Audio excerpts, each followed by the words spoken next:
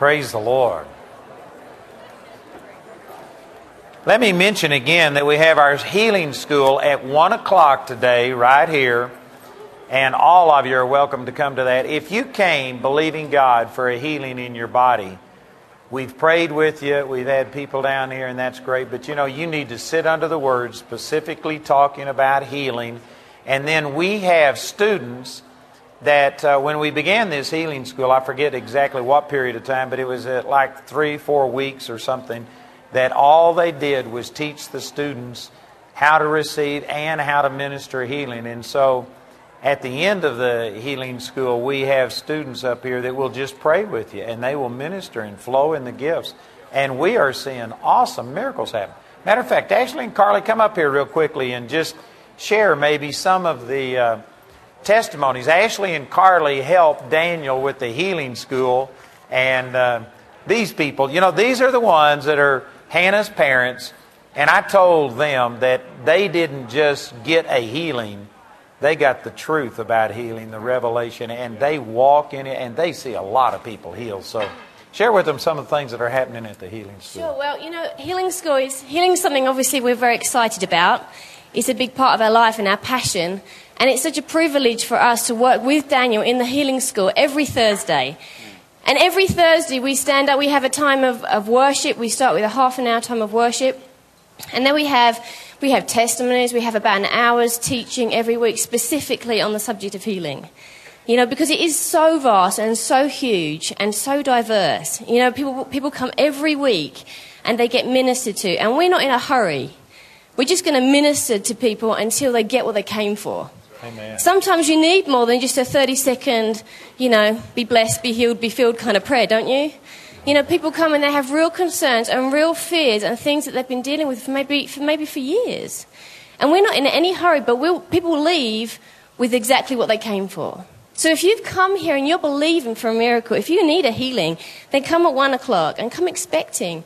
Because week after week after week, and we're not making this up, we see miracles every week. Amen. So if for some reason God doesn't show up at 1 o'clock, it's going to be really weird. All right? It really is. We've seen people healed of diabetes, of cancer. We've seen cancer tumours pop under people's hands as they've been praying. We've seen people that have been, like last week, we prayed with a lady that had a back injury from a car accident. And then on top of that, she'd had a stroke, and it affected a whole side of her brain. She'd damaged her vertebrae, she'd compressed her spine, she couldn't bend over, she had constant pain, she had nervous treming through her body all the time. She was a wreck. And I said to her, how long have you been dealing with this? And she said, 6 years. 6 years too long. Amen. I mean, one by one. Oh, and on top of that, she was kind of half blind in one eye. And one by one, she came with a laundry list, and we just checked off healed, healed, healed, healed. And at the end, praise God, that's awesome. Amen. That's worth a round of applause, isn't it? Amen. Amen. And at the end, we said to her, is there anything else? Because sometimes people come with things, and it's like, well, I've got this laundry list of issues, but, I don't want to ask God for everything. Well, you're right, it could rock heaven. I'm not sure that God's got enough power for that. It's been too long, it's too big of an issue. But seriously, at the end, there was nothing. This woman was brand new. I'm like, man, we could have done this 6 years ago. But we're seeing people set free week after week after week, and there is nothing too big for the Lord. There is nothing. I mean, if He's paid the price for your cold, He's paid the price for cancer, hasn't He? Amen. Amen. So it's exciting. So come at 1 o'clock and be expectant, and don't leave until you get what you came for. It's good. Amen. Well, you said it all. It's good. But, I'm just real excited because, Andrew and Gary Luke, the director of the school, had the vision for this healing school. Because you know what? We know this, but we can't hear it enough. It's God's will for you to be healed and to be prosperous and to be whole. You know what? If you've got kids, you want them kids to succeed. And sometimes we overcomplicate things. God's our loving Father, whether you had one or not. This is the truth. God's your loving Father, and He delights when you succeed. He delights when you prosper. He delights when you're healthy, whole, and full.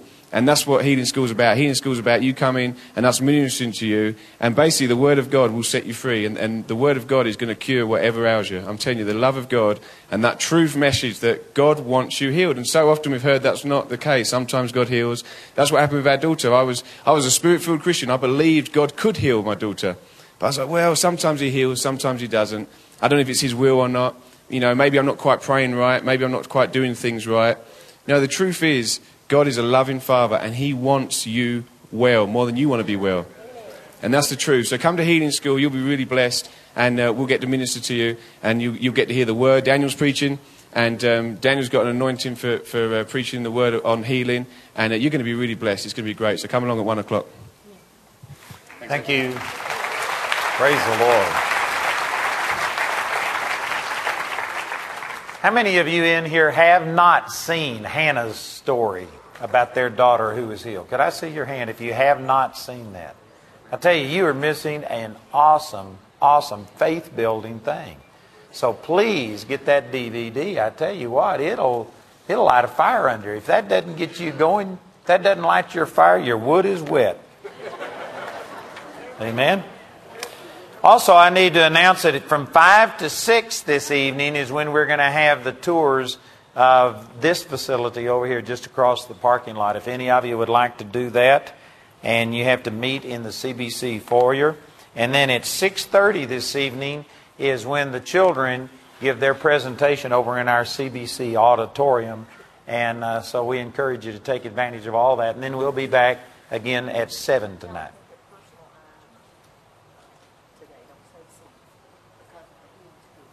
Oh, okay. So, because we have the Healing School in here, some of you save your seat by putting things on your chair. You can't do that today. We're going to be having people in here for the Healing School, so your things will be moved, confiscated, and destroyed. But don't leave your personal items sitting around saving a seat, amen, because praise the Lord. Well, I hope you've been blessed this week. I have really, really, really been encouraged. And it is so neat to hear the testimonies about so many people's lives that are being changed. You know, this is the greatest thing. I just can't imagine anybody that's doing anything any better than what I'm doing. All right, Karen's waving at me. Karen wants to remind you again that if any of you have had your life changed through this ministry, if God has done something for you, please come see Karen. And Karen and John are doing interviews over in our other building and just little video clips about your testimony. And we use these in all kinds of ways. So this is Karen Bean. Come see her and they'll set up an interview.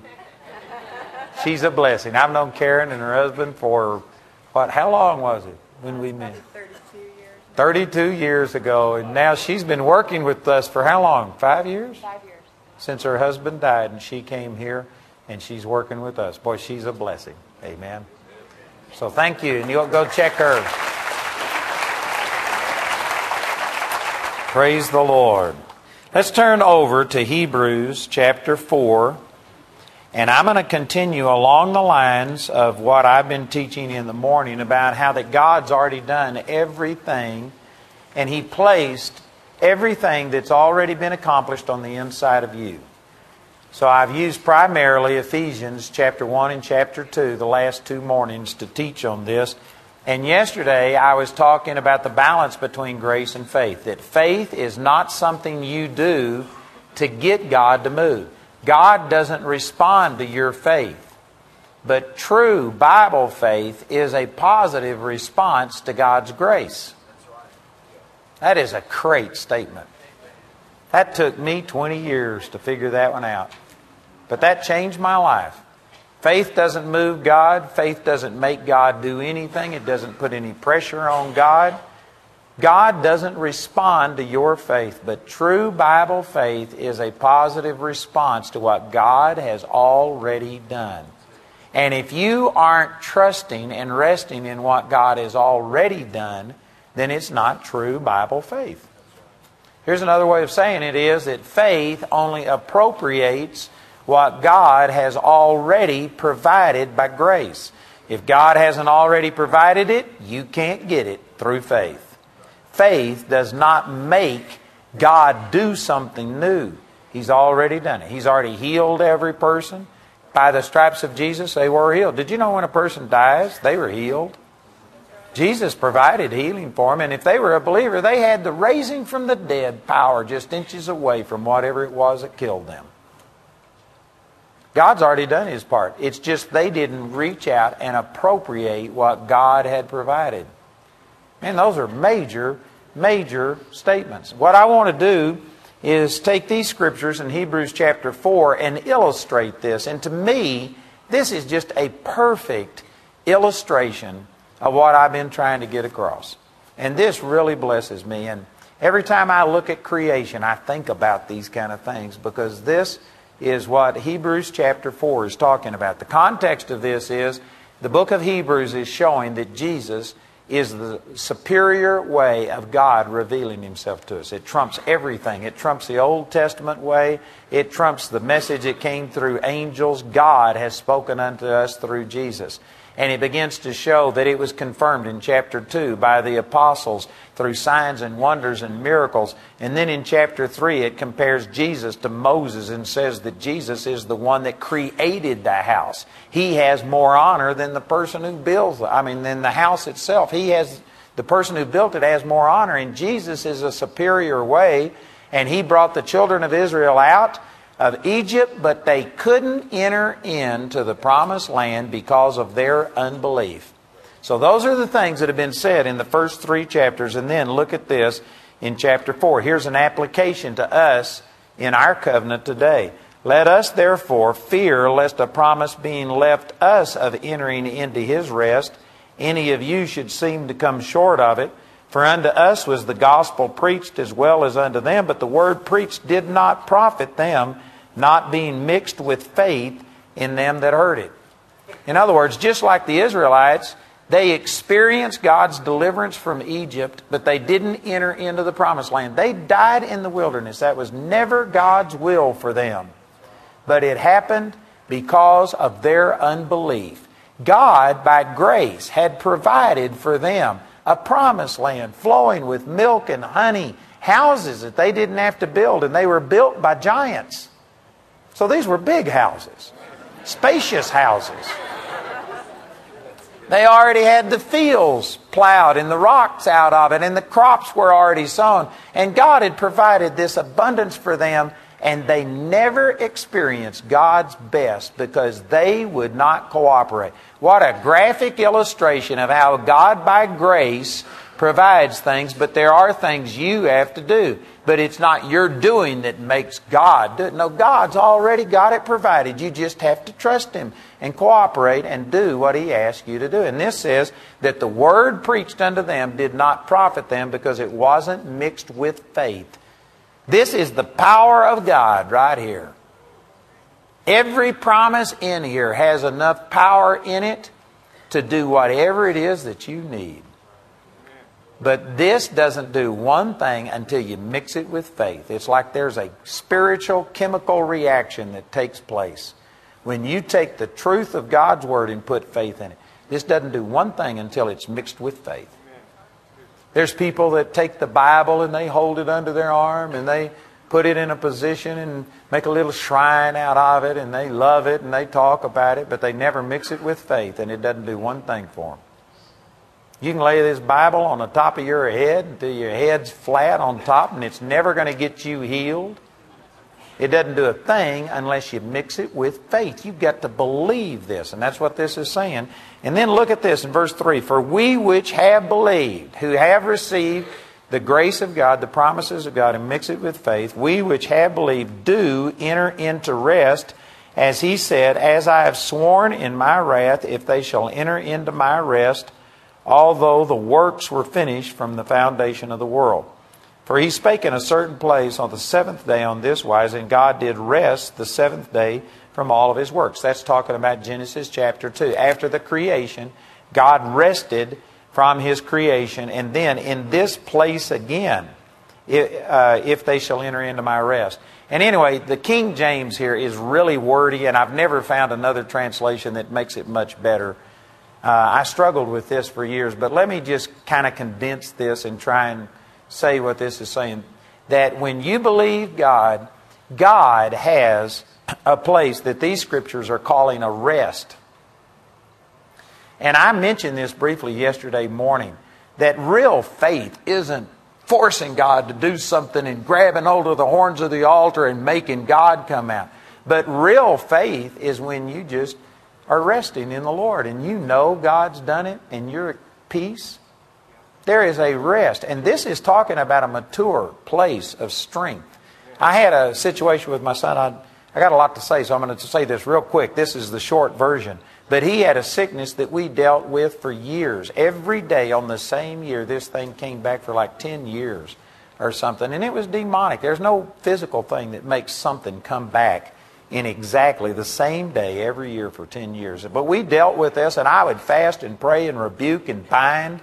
And it was this knot behind his ear, up on his head. And anyway, the last time that came up, we saw that coming, and normally I would have started fighting and doing these things. And I just looked at that and I said, stupid devil, when is he going to quit? And I didn't do any of my stuff. I just said, man, I don't believe that. And I rejected it, and that was it. Didn't do anything. I just rested in the Lord. And that's when that stopped. And we saw deliverance.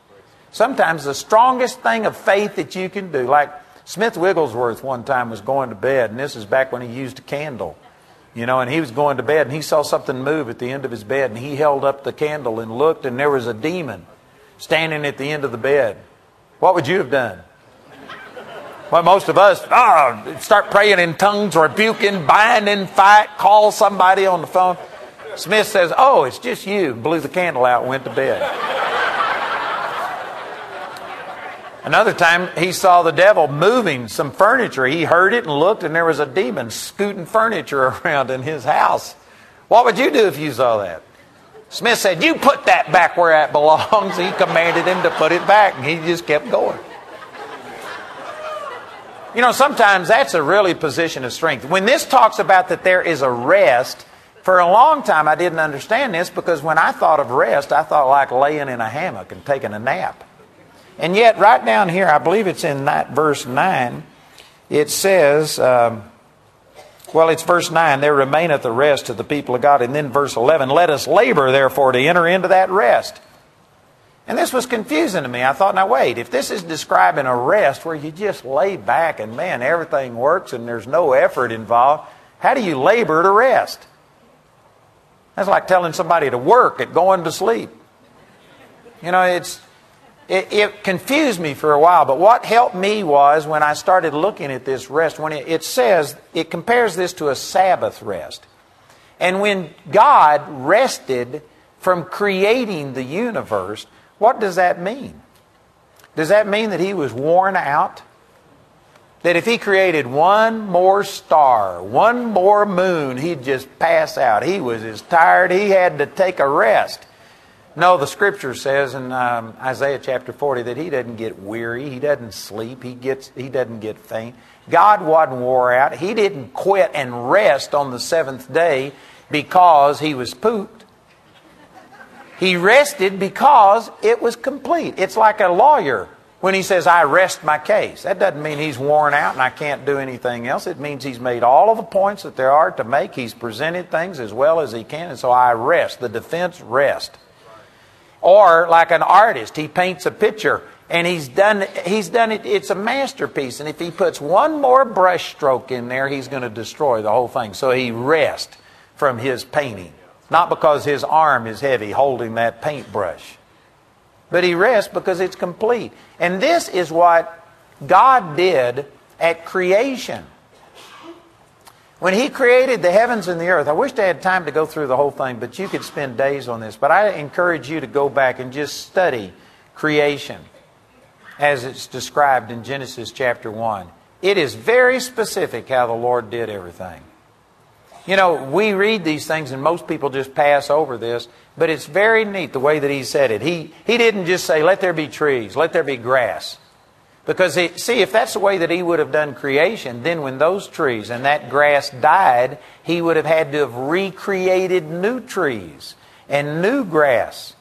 But he said, let the earth bring forth grass, whose seed is in itself. Let the earth bring forth trees, whose fruit is in itself, whose seed is there. And the way that he spoke it, God created everything by his words. He didn't just create the original creation, but he created the creation so perfectly that it procreates. It keeps on going. God has never created another tree, another blade of grass. He has never created more oxygen on this planet than he did when he first created it. There was only 2 people on this earth, and yet he created enough oxygen for now. We have about 6.2 billion people on this earth, and he created enough oxygen for them, and he created these trees that take and cleanse the atmosphere and do all of this. I've heard a scientific thing that there is one stand of trees in Iceland alone that could cleanse the entire atmosphere of the earth and keep, enough oxygen going for all of the people on this planet. People are trying to tell you that it's a fragile planet and we're global warming and it's falling apart, and it's all a lie. God's anticipated everything that will ever happen on this planet. And God created enough of everything. There's no shortage of anything. I'm not sure that there's a shortage of fossil fuels. They just found a new field of oil that they said nearly dwarfs all of the supplies that were known. And so, there may be more, but whether it's fossil fuels or, I actually heard a thing about somebody that made a car that runs off of water. They've got that technology. There is no shortage of anything. This whole thing that, it's fragile. God anticipated everything that's ever going to happen on this planet. There's enough water, there's enough oxygen, there's enough of everything. And God has never recreated anything since the beginning. He created this world and made it perfect. It was so complete that he rested because it was finished. It was done. To do anything else would have ruined the perfection that we have in creation. And the way that he created man is very important too, because he didn't create man on the first day of creation.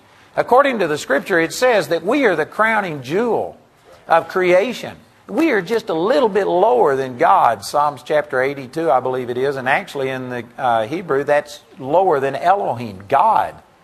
We are actually in God's class. We are created in His image. We are superior to all of the animals, all of the trees. If you are one of those tree huggers, I'm sorry to bust your bubble, but one person is worth more than all of the snail darters in the world. Amen? We're more than all the spotted owls in the world. Now, if you're a good steward of what God is doing, you have a desire to keep things right. I'm not saying that we go out and just trash stuff, but I'm saying that men are the number one thing. He created all of this for us to enjoy. And so we are the real focus of creation, and yet He didn't create us until last. Why didn't He create us first? If He would have created mankind first, did you know that you would have had to tread water for 3 days before there was ground to stand on?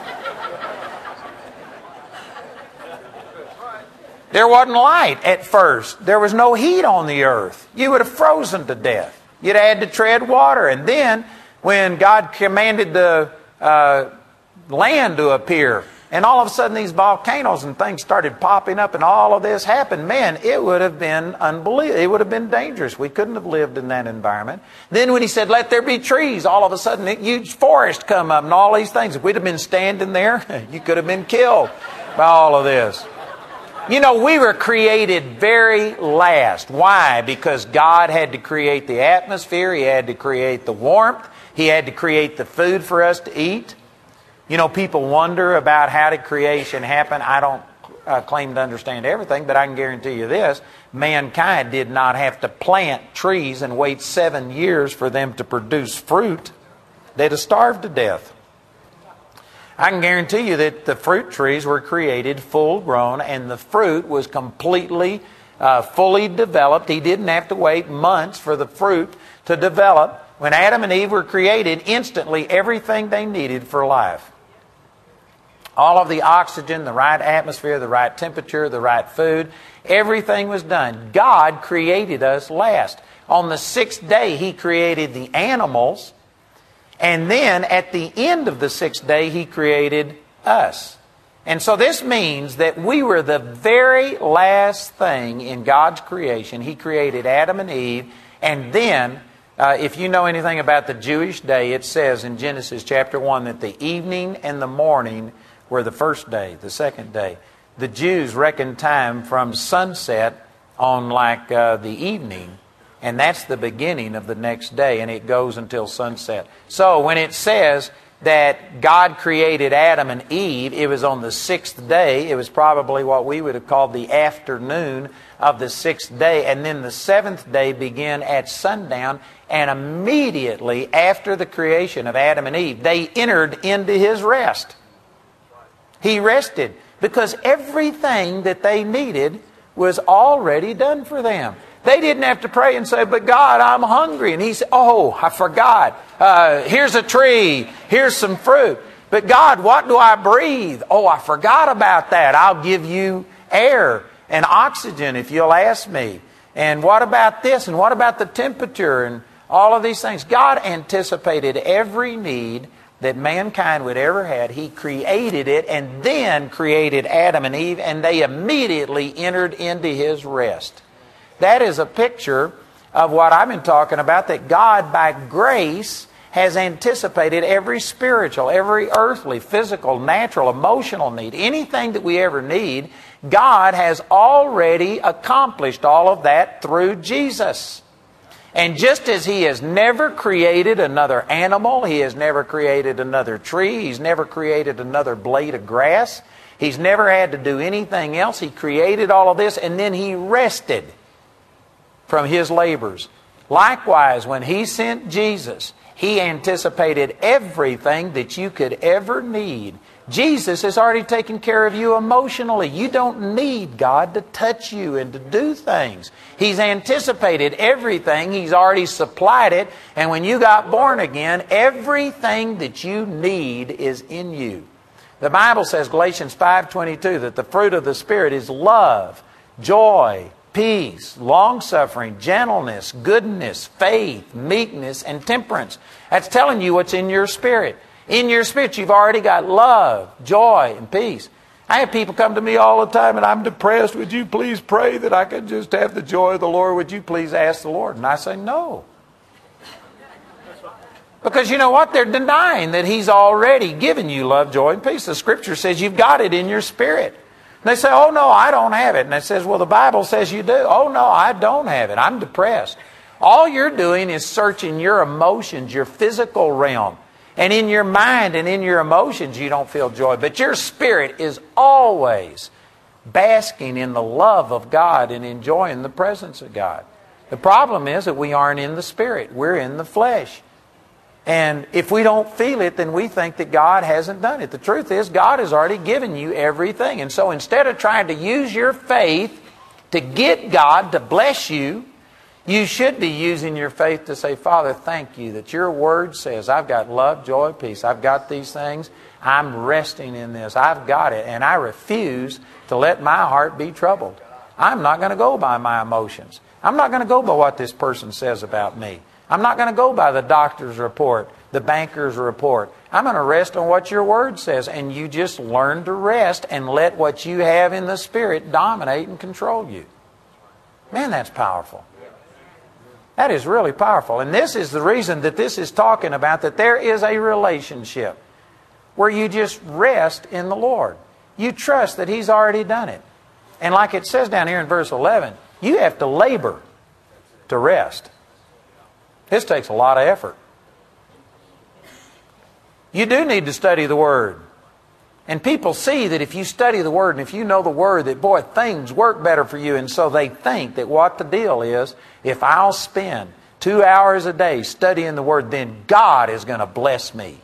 God will respond to my Bible study. And God will grant me the thing that I need. That's not it at all. But if you'll spend a couple hours a day or whatever time a day in the Word, This changes your perception. You begin to see what God's Word says. The Word of God will change your soul, convert your soul, is what it says in Psalms chapter 19. It enlightens your eyes. It makes your heart rejoice. And all of these things. You get into the Word, it doesn't make God do anything, but the Word is how faith comes, and it enables you to reach out and appropriate what God has already done. But if you get to thinking that God is keeping track of your Bible readings, and if you will do 5 hours in the Word, you can cash it in for one answered prayer, then you are in the flesh, and you are operating under the law. And that's the very thing that stops the power of God from operating, because you are trusting your performance instead of what God has done. But there's things we need to do. It takes a lot of labor. If you sit and watch television all day long, I can guarantee you are not going to see God's best come in your life. But is that because God is against you watching television, and if you watch television, He's not going to answer your prayer because you aren't living holy? No, God feels exactly the same about you. He's provided all of these things, and they're all available to you, but the difference is you will be made carnal by just sitting and plugging into our society. We live in a toxic society. We live in an ungodly culture. America is a very ungodly place. Relative to some other places, I think it's one of the best places on the face of the earth, and I praise God for what we've got, but I can guarantee you it is not a Christian culture. It may have been started as a Christian culture, but it is an ungodly culture. We are full of unbelief. And the stuff that you watch on television is full of unbelief. And even if you could find something decent to watch on television, the commercials would kill you. It's just full of unbelief. And if that's what you are watching, garbage in, garbage out. So if you're just sitting there watching television all day, you're going to be hindered in your spiritual growth. But is that because God is upset and He's not going to answer your prayer because you hadn't been living holy? God doesn't respond to you. You should be responding to Him. And the sad fact is you just aren't responding to Him. All you're doing is listening to the stuff of this world. And so all you can do is respond to the unbelief and the fear and the anger and the worry and the frustration that's in the world. It doesn't have anything to do with God's love for you, but you just make your heart harden towards God. If you seek God with your whole heart and go to church and study the Word and pray and do all of these things, it doesn't make God love you more, but it'll make you love God more. It doesn't make God's heart sensitive to you, but it'll make your heart sensitive to God. So yes, there are things we have to do. We have to labor. We do need to live a holy life. But what's wrong is when people say, you've got to be holy in order for God to love you and to bless you and to accept you and move. That is wrong. That's contrary to what the Word says. But you do need to live a holy life to separate yourself from all of the lies and the deception and the pollution and the corruption that is in the world. Thank you for that one head nod. That's profound. There's some people sitting here saying, well, what's the difference? One way or the other, you got to start living holy. Huge difference. Huge difference. Because if you think God is demanding it of you, then when you fail, and you will fail, you won't do it properly, then you're going to think that God is upset with you, and you come under this guilt and condemnation that Arthur was preaching against because you were looking on the flesh. But if you do it as just a discipline, that, Father, I know you love me, and I don't have to do these things to get you to love me or anything else. But, man, I do not want to let my heart become hardened to you. I don't want to have Satan's attitude in my life. I know that you love me regardless of whether I'm mature or immature, whether I'm doing the right thing or not. But, man, I want to experience all of your goodness, and I don't want to give Satan an inroad into my life to hinder me and to slow me down. So you do it that way. Then when you fail, you just say, well, sorry, Father, and you get right back on because you know that He loves you and you don't feel like you've ever lost your relationship with Him. There's a huge difference between those two. Huge difference. And then, after all these things I've said, when the Lord instituted the Sabbath and the observance of the Sabbath, you know what it was all about? It was to picture exactly what I've been talking about. Look at this passage over in Colossians chapter 2. Again, if you were to read the context of this, it's all talking about the law being taken away and nailed to the cross of Jesus. These are powerful things, and making a show of the devil openly. And then in verse 16 he says, "Let no man therefore judge you in meat or in drink or in respect of a holy day or of the new moon or of the Sabbath days, which are a shadow of things to come, but the body is of Christ." This lists 5 things in verse 16, and it says they're all shadows of something that is now a reality in the New Testament. And it's amazing, again, how people don't use any discernment when they read the Bible. And so they take something in the Old Testament that it wasn't wrong, it was in the Word of God, it was a command from God, but this very clearly says it was a shadow, a picture of something to come. Now we don't have the shadow, we've got the reality. Quit worshiping the shadow and observing the shadow. Let's go with the reality that we have. You know, again, imagine that this is a corner of a building right here, and you're standing over there and I'm standing here, and we've got this huge building here, and because of that you can't see me.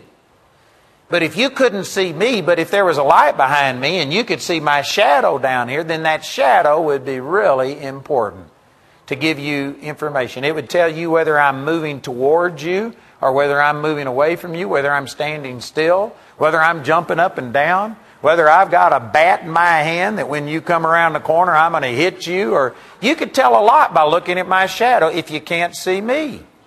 But if I walk around the corner of the building and now I'm face to face with you, what would you think of a person that fell down and hugged my shadow or tried to shake hands with my shadow and said, "Oh, I'm so glad to see you. I'm glad that you're finally here." We would think, what is wrong with you? My shadow only has benefit if you can't see me. But once you can see me, why would you talk to my shadow? That is just so simple. And all of the Old Testament was a shadow of something that is now a New Testament reality. And it lists specifically 5 things here in the 16th verse. Look at this. It says, "Don't let any man judge you in meat." There were certain laws about what foods you could eat. You couldn't eat any shellfish.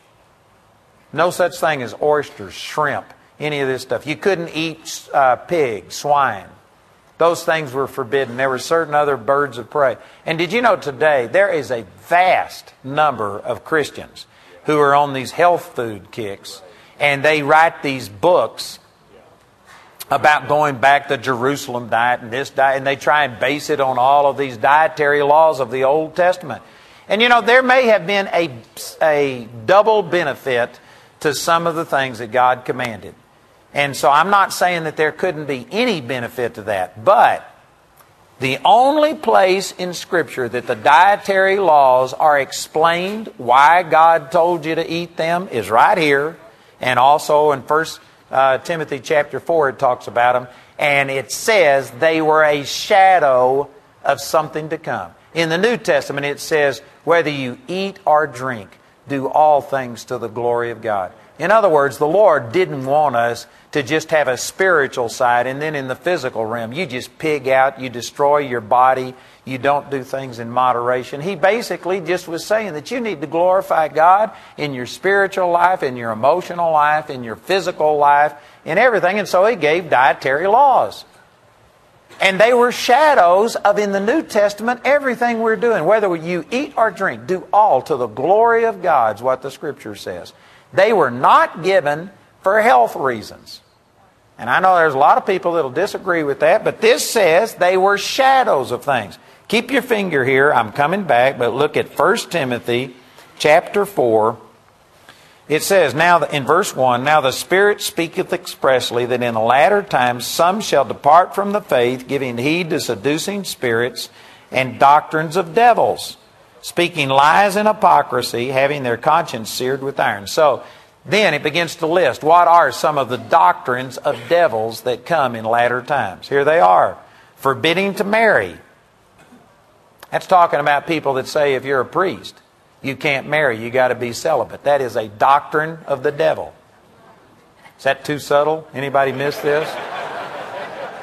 I'm not mad at anybody who preaches that, but it's a doctrine of the devil. And there's a reason why homosexuality is rampant in the Catholic Church, because they are denying the natural urges that God created man to have, and it is a doctrine of the devil to tell a person that you can't marry. I'm preaching better than you're listening.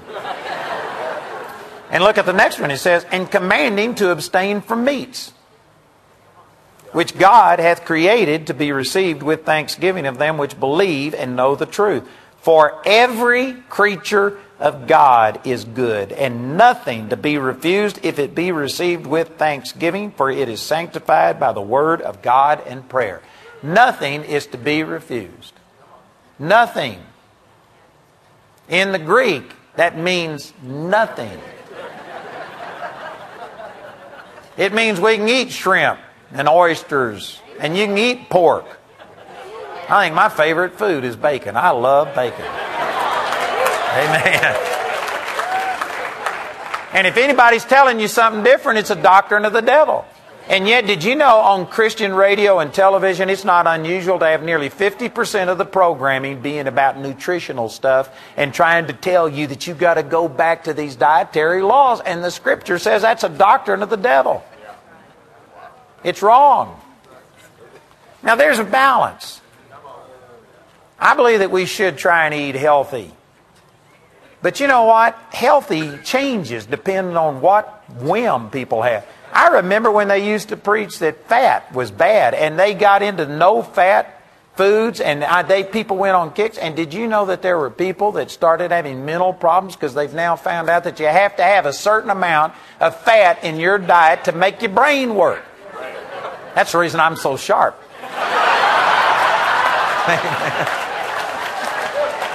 My lightning fast mind is well greased.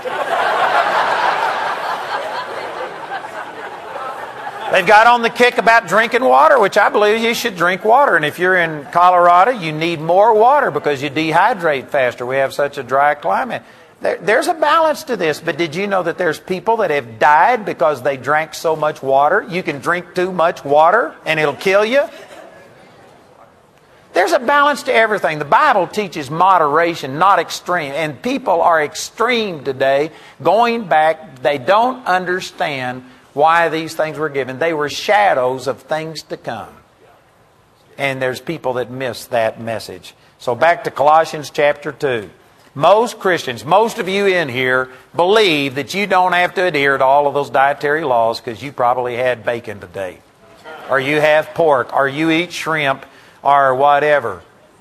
And most of, I'm not bound by those laws. I agree 100%. Then look at the next thing. It says, or in drink. Don't let anybody judge you about your drink. Did you know that there were certain dietary laws concerning what you could drink and what you couldn't drink? Most of you don't even know what those are, so you must not feel bound to those. But there were dietary laws concerning your drink in the Old Testament. Then it says, or in respect of a holy day. In other words, there was the Passover, there was the Feast of Tabernacle, there was all of these things. Most of you don't observe those things. And rightfully so, because that wasn't a covenant for the New Testament church. You aren't under those. Those were pictures. The Passover is fulfilled in the Lord's Supper. And it says Christ, our Passover, is sacrificed for us. And if you are a born-again Christian, loving God, you are living a Passover every day. And the death angel and curses are passing over you because of the blood that was applied to your life. And you are living this. And you don't have to go through the symbolism because you got the reality. You don't have to observe certain holy days. The next thing it says, or of the new moon. Did you know that every new moon you had to offer a sacrifice to God? How many of you offered a sacrifice to God last new moon? How many know when the new moon was? Well, isn't this amazing?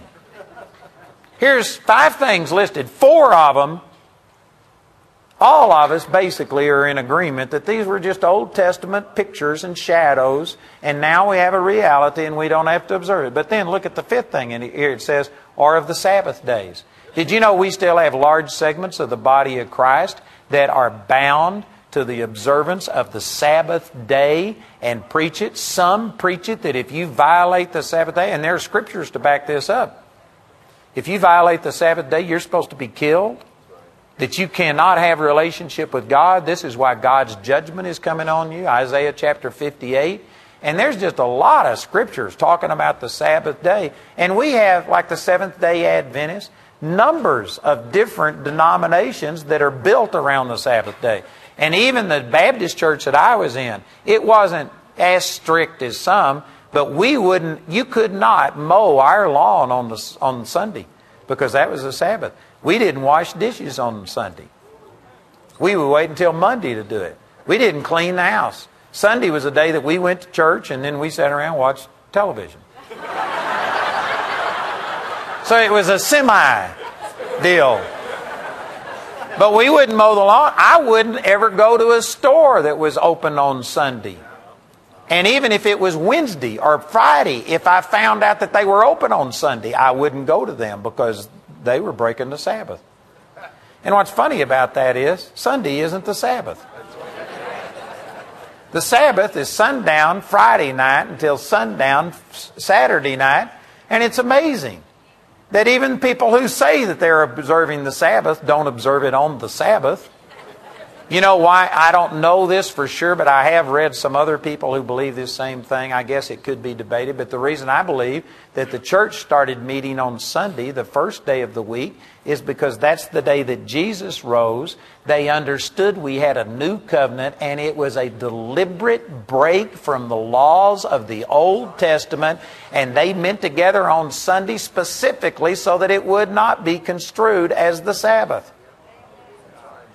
And yet there's people today that feel like somehow or another we've got to keep this Sabbath day. The Sabbath was a picture. What was it a picture of? God rested on the seventh day.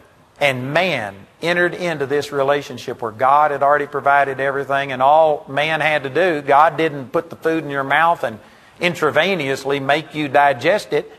He provided it. You just had to reach out and appropriate it. Say thank you. And that's the way that it was. So when He instituted the Sabbath day, you know what it was all about?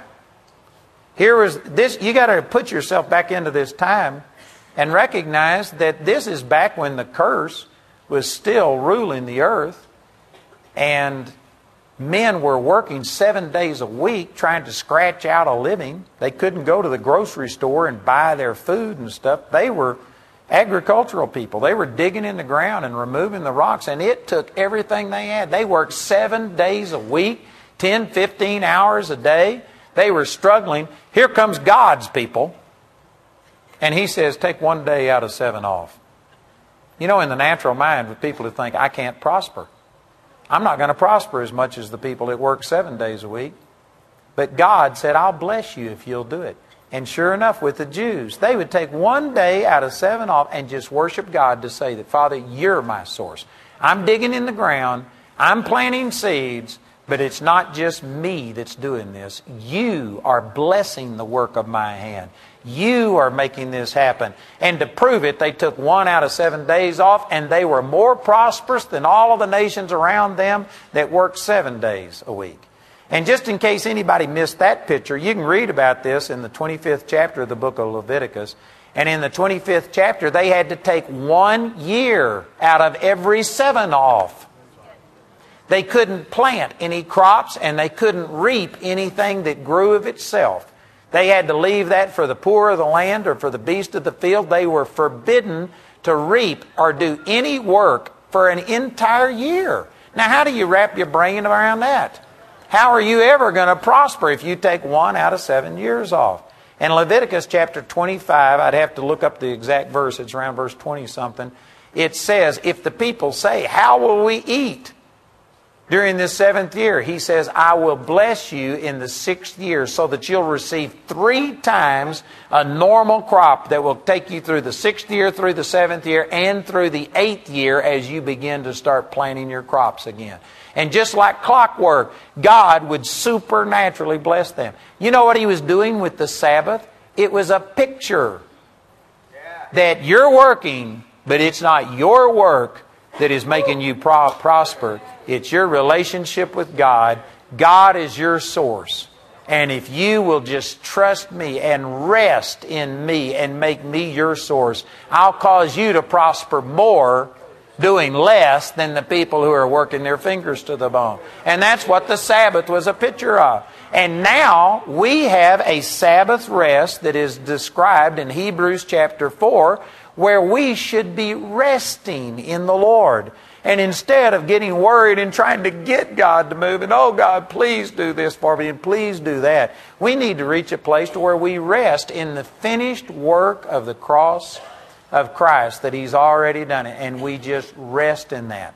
And it takes effort to rest, but that is what the Sabbath was a picture of. And today, if you are resting in Jesus and trusting Him and believing that regardless of what the report is, God, you've already supplied my need, and I just believe and I receive. If you are resting in Him like that, you are keeping the Sabbath. That's what it was a picture of. That's what it was all about. And you are the Sabbath keeper. And the person who is keeping a certain day and not doing certain things is the Sabbath breaker. They're down there hugging the shadow. They are missing the whole point of everything. The people who are so legalistic about the Sabbath are the Sabbath breakers. They're missing the true heart and intent of what it was all about. And our religious system today is doing this same thing with just multitudes of things. They're adhering to all of the Sabbath laws. They're doing this. They're strict and ritualistic about all of this stuff and missing the heart of what everything in the Old Covenant was making a picture of. It's all fulfilled in Christ. And we can just rest in Christ and receive all of these things. Brothers and sisters, there's very few Christians. Again, I think that you guys are awesome. You're the ones that took your vacation and effort to come here. I think you're wonderful. But there's probably very few Christians in this room who really rest in the Lord and are honoring Him and keeping the New Testament Sabbath. And there may be some of you that are very strict about doing certain things, and you always go to church on Sunday or whatever your standard is that you adhere to, and yet you're missing the rest in the Lord. Every time something bad happens, you think it's something brand new that's come between you and God. And so you've got to start petitioning Him and call the prayer chain to get it all fixed. When the truth is, it's already been fixed, and all you got to do is rest in Him. There's a rest that remains for the people of God. And it says, He that is entered into His rest has ceased from his own labors as God did from His. If you are still thinking that you have to perform to get God to move in your life, to love you, to be pleased with you, to answer your prayers, you haven't ceased from your own labors. You are thinking that God is moving in your life because of your great goodness and holiness, and you haven't entered into His rest. He that's entered into His rest has ceased from his own labors. Now again, you need to understand this doesn't mean you don't do anything. It's like in this ministry. We're doing a lot of things. We're doing a lot of things. Sometimes I feel like I'm trying to juggle 100 things and keep them all going at the same time. I'm doing a lot. I've got meetings, 4 hours worth of meetings this afternoon, 4 hours of meetings tomorrow. I'm doing more than probably what I should be doing. But you know what? I'm not trusting in my work and in my great effort and just doing it by myself. God is blessing me far beyond what I'm doing. I'm resting in the Lord. I'm not doing it perfectly. I'm improving. But you know what? I am resting in the Lord, and God is blessing me, and God has brought me other people, and there's just a blessing. It's like my mother. I said this, I think, last night. She looked at me and she says, "You aren't smart enough to do all of this." It is absolutely true. This isn't because I'm the sharpest knife in the drawer. It's because I really am responding to the Lord and obeying. And God is just blessing me, and things are happening, and God's bringing people to me, and awesome things are happening. It defies logic. And yet we're blessed. You know, we give our materials away. We encourage people to give and say it's for a donation. We tell you what we think it's worth, but we say we'll give it to you whether you send any money or not. Did you know that nearly this last year, 59% of every person who contacted me didn't send a penny, and we sent them what they asked for? We've now given away, I don't know, 11, 12 million pieces of material, books, tapes, CDs, videos. How do you do that? I have no clue. Except it's just what God put on my heart, and I'm resting in Him, and my partners enabled me to do that. And we reach people that other ministries don't reach because they can't buy the materials, and so we make things available. And you know what? I'm just resting in Him. This is like taking the 6th year off. How are you going to make it if you do that? Because I'm trusting God, and that's what God put in my heart, and it works. It works. There is a rest that a lot of Christians haven't entered into. And you can pretty much tell whether you're there by how anxious you are, whether you worry about stuff, and all of these kind of things. You need to cast all of your care over on the Lord, knowing He cares for you. Understand that God's not waiting on you to be perfect. You don't have to be a perfect person. All of these people that you saw up here, there's not a one of them that's perfect. I could probably point to every person who came up here and tell you something about them that I know that would make you know that they aren't perfect. And they could point back at me and show you a number of things about me that aren't perfect. God's never had anybody qualified working for Him yet. But you know what? God doesn't move in our life because we're perfect. It's just about whether can you trust Him, can you rest in Him. And if you can do that, I guarantee you there is a relationship available that most Christians aren't experiencing. They're worn out, they're burned out, they're fearful, they're struggling.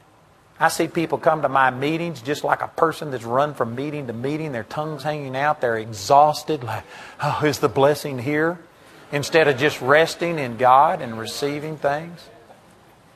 I'm telling you, brothers and sisters, there's so much more that we have not entered into because we are trusting in ourselves, focused on the flesh, instead of resting in what Christ has already done for us. And to me, this illustrates this grace and faith really well. And praise God, hopefully that'll be a blessing to you. You ought to look out at creation and think about that. Man, take a deep breath and say, God knew this. Thousands of years ago when He created the earth, He provided this air for me to breathe. He knew I was going to be here, and I've got all of the oxygen I need. I'm the perfect distance from the sun. The temperature is just right. This globe of warm and crock is anyway, I'm not going to go there, but we're the right distance. Everything is just wonderful. Praise God that He just anticipated everything. The temperature is great. The food's here. God meant every need. Amen. Just enjoy it. Amen. Praise God. Thank you, Jesus. Well, you need to go pick up your kids. I'm not doing very good on helping you with that. But go pick up your kids. If there's anybody here, I'd like to ask our prayer ministers to come down front. And if there's anybody here that doesn't know Jesus, this would be a great time just to respond to what He's already provided, salvation. If you are born again but don't have the baptism of the Holy Spirit, this would be a great time to come and receive that. If you need healing, come down here and let someone agree with you. These people are here for you any way we can help you. So please come forward. The rest of you, remember, healing school's at 1 o'clock. The tours of our building are at 5 o'clock. The children's program is at 6:30 this evening, and then we'll be back here at 7 o'clock. So God bless you. You're dismissed. We'll see you tonight.